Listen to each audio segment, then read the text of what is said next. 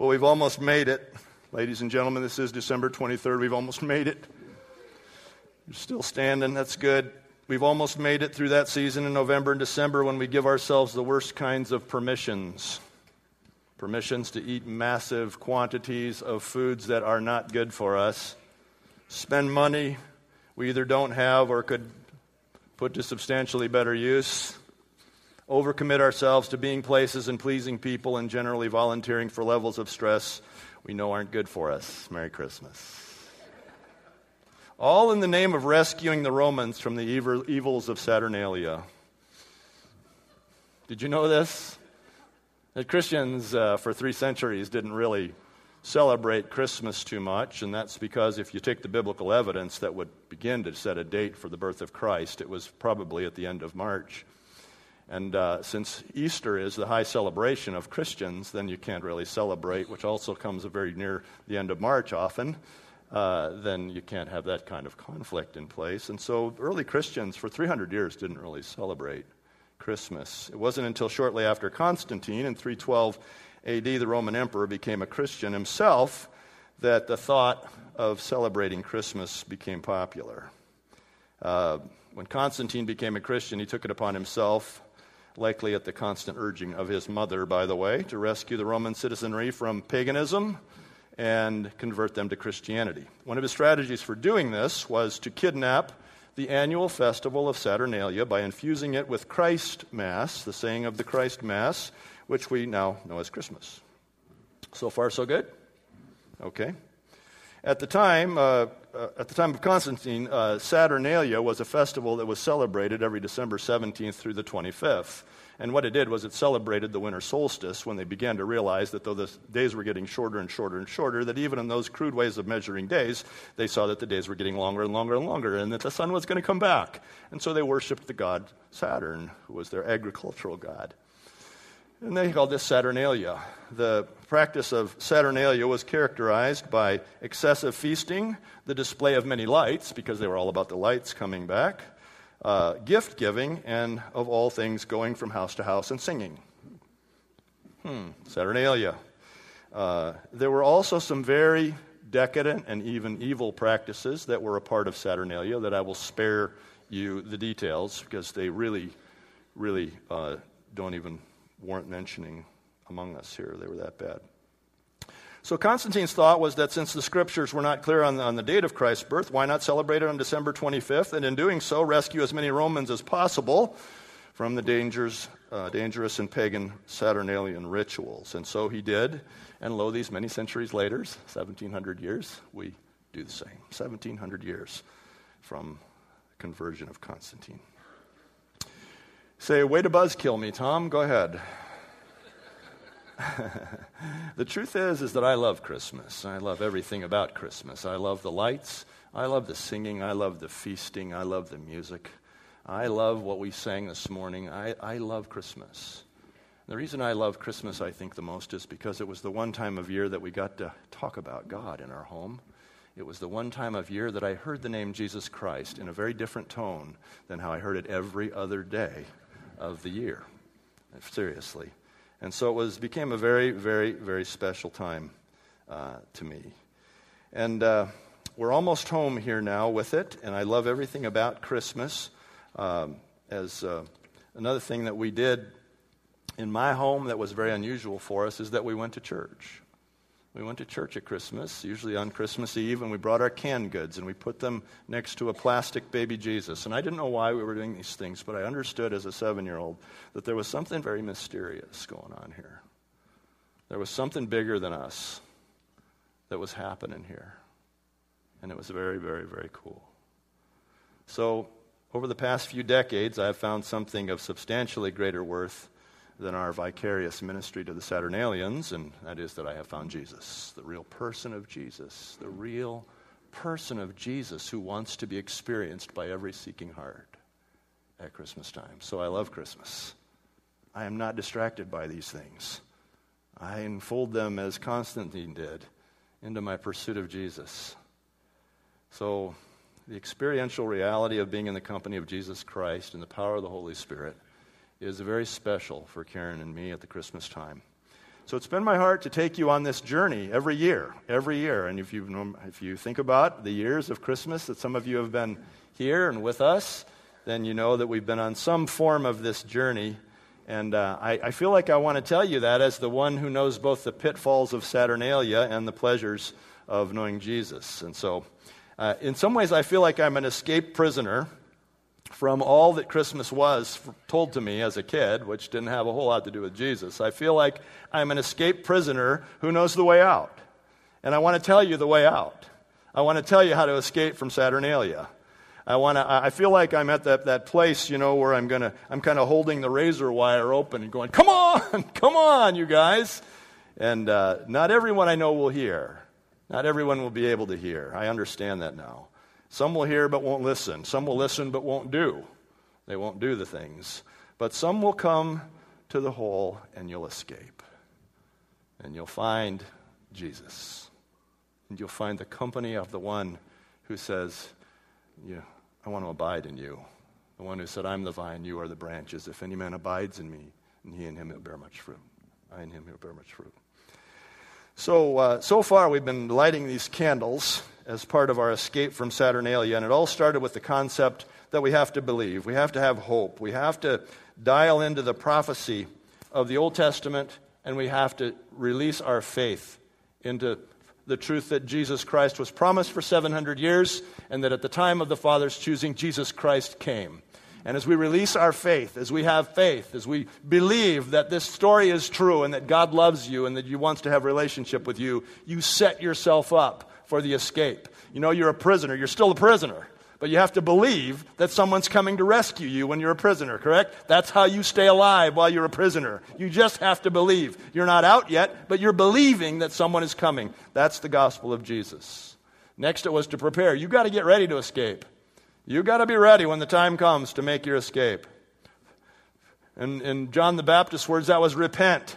Repent. Turn from our sin. Turn away from our sin. Stop making our sin and the pursuit of our own selves the central reality of our lives, and turn to God.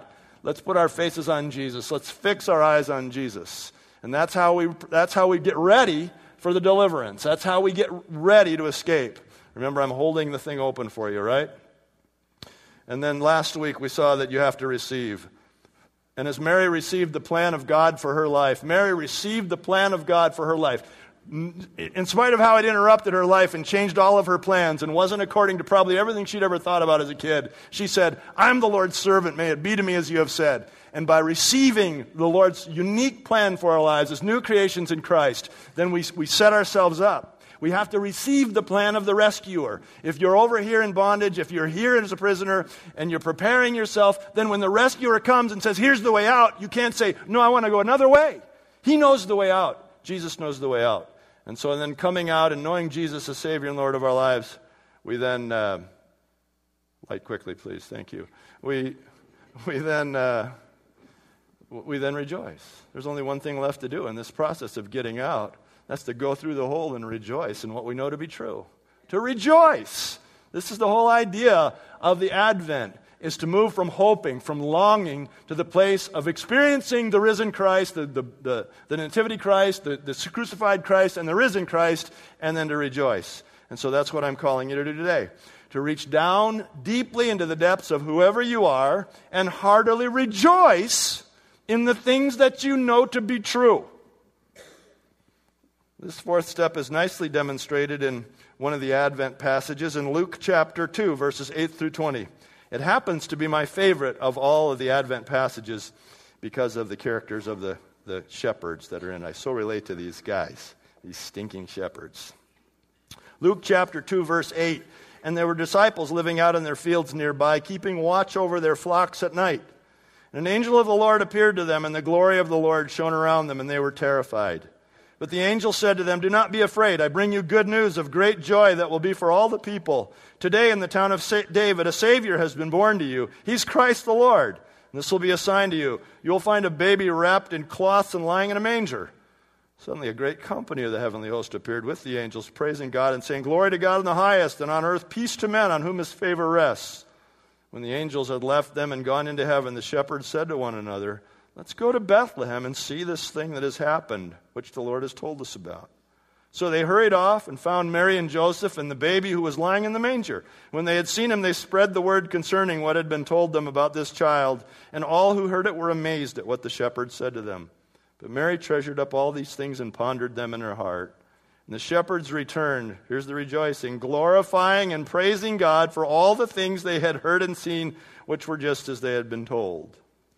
Look at three things. Look, God came to them. Look at three things, please. God came to them. God is the initiator of our salvation. God comes to us. He is the God who comes to us. We are not wearing ourselves out trying to get God's attention. He is ever present because he has come to us. Look back at verse 8. And there were shepherds living out in their fields nearby, keeping watch over their flocks at night. These guys were doing what they were born to do. They were at work. They were just at work. Wherever you work, just imagine yourself at work. And God coming to you. They weren't in church. They weren't in synagogue, if you will. They were at work. And God came to them. He's a pursuing God. At night, these shepherds would often bring their flocks together, as many of you know. And during the day, they would separate them out and go out and lead them to individual places of pasture. But they would bring them together for a couple of reasons. The first main reason was so that they could pool their security resources. So that, if you're by yourself guarding your sheep at night, you have to stay up all night. But if you can come together with 7 or 8 other flocks and bring them all together, you can take turns watching, and you can possibly get some sleep. The other reason they would do this was because they could socialize together, because nobody wanted to be with the shepherds. Shepherds was a low position in this culture, and nobody wanted to be. They only had each other for friends. They really only had each other. And so they'd come together, they would socialize, they would be together, they'd be brothers together, they'd eat some mutton stew, and they would pass the flask, is what they would do out there in the countryside.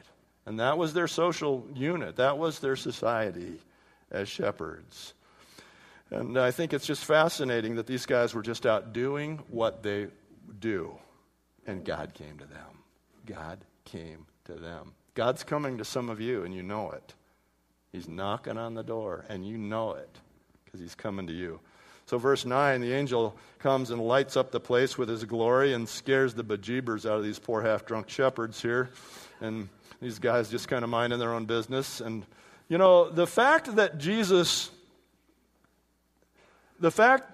these shepherds were chosen to bear the message of Jesus should be an indication to us of what kind of message it was going to be. Because when the Father sent these angels to these shepherds to tell them about the coming Jesus, you might think, he's starting on the bottom and he's going to move up. How nice is that of God? But in reality, if you look through the story of Jesus, that the shepherds were as high on the social ladder as the message ever really got. There were 2 people that were lower than shepherds in this society. They were fishermen and tanners. The fishermen were lower because they couldn't make the grade in terms of the rabbi's school. They were just fishermen, and plus they stunk too. Shepherds stunk, and fishermen stunk. I don't know what you think about fishermen, but these guys are out there pulling in massive quantities of fish, gutting them all day long, and then up to their waists in them sometimes, rubbing salt on the inside and outside. Now, how many of you guys like me have been fishing a few times, and then later on in the day we went, come on, talk to me, guys. Yeah, okay, right? All right. I don't mind saying that. It's a stinky thing to fish. To live and fish is really, really, really stinky. Nobody wanted to be around the fishermen.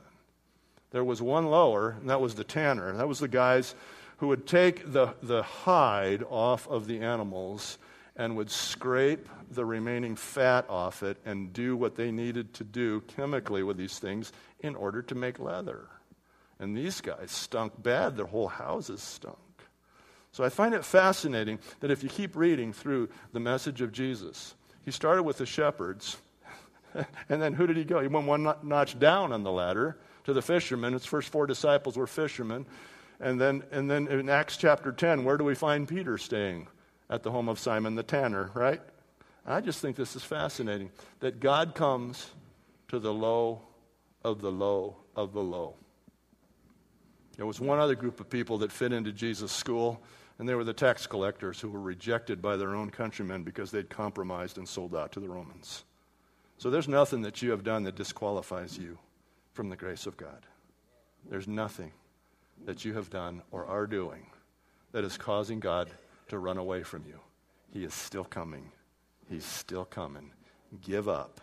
Repent. Cooperate with his plan, because he's the God who comes. Second, I want you to notice that he came in peace. In verse 10 here, the Lord shows up, and the first thing he says is, don't be afraid. I bring you good news, a great joy that will be for all the people. I suppose that anyone who has this kind of encounter is going to respond in some pretty extreme anxiety. I know the few times that Karen and I have had these well, nothing like this, of course, but even the encounters that we've had with God that have been so real and experiential, they do bring a sense of anxiety when they come. And so we can understand this. But the first thing he says is, I've come in peace. God is coming to you in peace. I think you need to get this. Some of you are just maybe still at arm's length with God. I don't know what he wants. I don't know what he wants. I told you last week he wants to kill you. That's true. He wants to kill you so you can live. He wants to take your life so that he can give you life. He's coming to give you life. And then third, notice that God came to be found. He came to be found. The angels told these shepherds exactly where, in what small town the Christ child would be found, and even what he'd be wearing. The angel told them to go to Bethlehem, a small town, and search the barns until you find a baby dressed in rags. That's pretty specific, don't you think?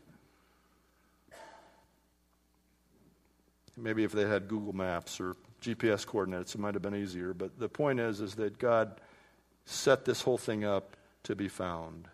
There was no mistake concerning the intent of this company of angels. They were to go and tell these guys exactly where to go so that God could be found. And then in verse 16, you'll notice they didn't wait at all. Verse 16 says, so they hurried off and found Mary and Joseph and the baby who was lying in the manger. I don't know what your concept of God is, but clearly he's wanting us to find him. He's wanting us to discover him. He's wanting us to encounter him. And he's setting everything up so that we can find him. It's true that we have to take a step to come and experience him. But he's setting himself up to be found. The message to the shepherds was not only that God had come and come in peace, but exactly where he could be found. I think there's a funny line in the movie Forrest Gump when Forrest was sarcastically asked by Lieutenant Dan if he'd found Jesus yet. Remember that line? And Forrest says, I didn't know I was supposed to be looking for him, sir. And that's the sad commentary on the American church. I didn't know I was supposed to be looking for him. I thought I was just supposed to pray the prayer, read my Bible, and hang on. Jesus said, I've come that you might have life. Do you have life? Do you have life? See, that's when you have something to rejoice about. That's when the rejoicing begins, is when you have life. When you understand that he's come. He's come because he loves you. He's come to be found, to be experienced. And your experience may be unique, but it's there, and it's waiting to happen, and waiting to happen in increasing measure. And then there was only one thing left for these guys to do at verse 20. The shepherds returned, glorifying and praising God for all the things which they had seen and heard, which were just as they had been told. They rejoiced. They said, it's all true. I mean, they're out there minding their own business. Angels, instructions, go. It's true. And they teach us a great lesson about true rejoicing, and that's this. You can only rejoice over what you know to be true. Listen, you can only rejoice over what you know to be true. If we try to rejoice over things that we don't know to be true, we risk becoming hypocritical, don't we? If we try to enter into even worship and we're singing things that we don't get, that it's not happening, it's like we risk being hypocritical. But we need to rejoice in what we know to be true. I want you to think of yourself watching the last couple of minutes of a very close football game and your favorite team is playing. I won't fill in the blank. You fill in the blank. And they're playing. It's a very close football game. And it's one of those things that, whoever has the ball last looks like they're going to win, right? You've been on that edge, haven't you? Yeah. When do you start rejoicing? When it's done. When you know. You don't rejoice going, oh boy, look at this. They're so close, they might lose. You rejoice. It's all done. The last second is ticked, and your team has the higher number. That's when you rejoice. You rejoice over what you know to be true. And I'm calling you to rejoice this morning, church. And not everybody can rejoice about everything because we're all at different places on our journey with God. But what do you know to be true? Rejoice about that. Okay? Take a breath. Now rejoice. Because you know that you have breath. You know that your lungs are working, right? You know the miraculous exchange is happening over your lungs. Rejoice. Rejoice. Now go to the next thing. I want you to go to the next thing. Are you with somebody? Are they there? You know them to be true. There they are. And you're with a loved one? Rejoice. They're there. And this is how you begin rejoicing. You begin rejoicing over what you know to be true. What do you have to rejoice for this morning, church? What do you have to rejoice for? Think about what you know to be true, what is solid in your life. That's where rejoicing comes. You say, yeah, but all these other things are happening. Stop! Rejoice over what you know to be true. Rejoice over the ground that you have taken. Rejoice over what you have. If you develop a life of consistent worship from where you are, what you will find is God will be expanding your territory into new areas. And you'll have more and more and more to rejoice over. So what do you have to rejoice over this morning? I want you to rejoice. I want you to rejoice. I want you right now to focus in on what it is that you know to be true. I know, for example, that there's a God in heaven. I know that there's a heaven after this. I know there's a hell after this. And I know beyond any doubt that because of my personal relationship with God through His Son, Jesus Christ, that I'm going to heaven after this. I know that. And so that's a lot to rejoice about, yeah? Do you know that? If you know that, then there's something to rejoice over. If you don't know that, then back up to what you do know. Back up to whatever part of that you do know and rejoice over that. And as you rejoice and as you release worship to God and rejoicing, you'll see that God will be expanding your territory. Want to rejoice. Want to rejoice. You got something to rejoice about? Raise your hand if you've got something to rejoice about this morning. Have you got it in your mind? Yes? Say yes or I'll begin all again. Okay? Okay, now it's going to be your turn. It's going to be your turn to rejoice. Let's stand together, church.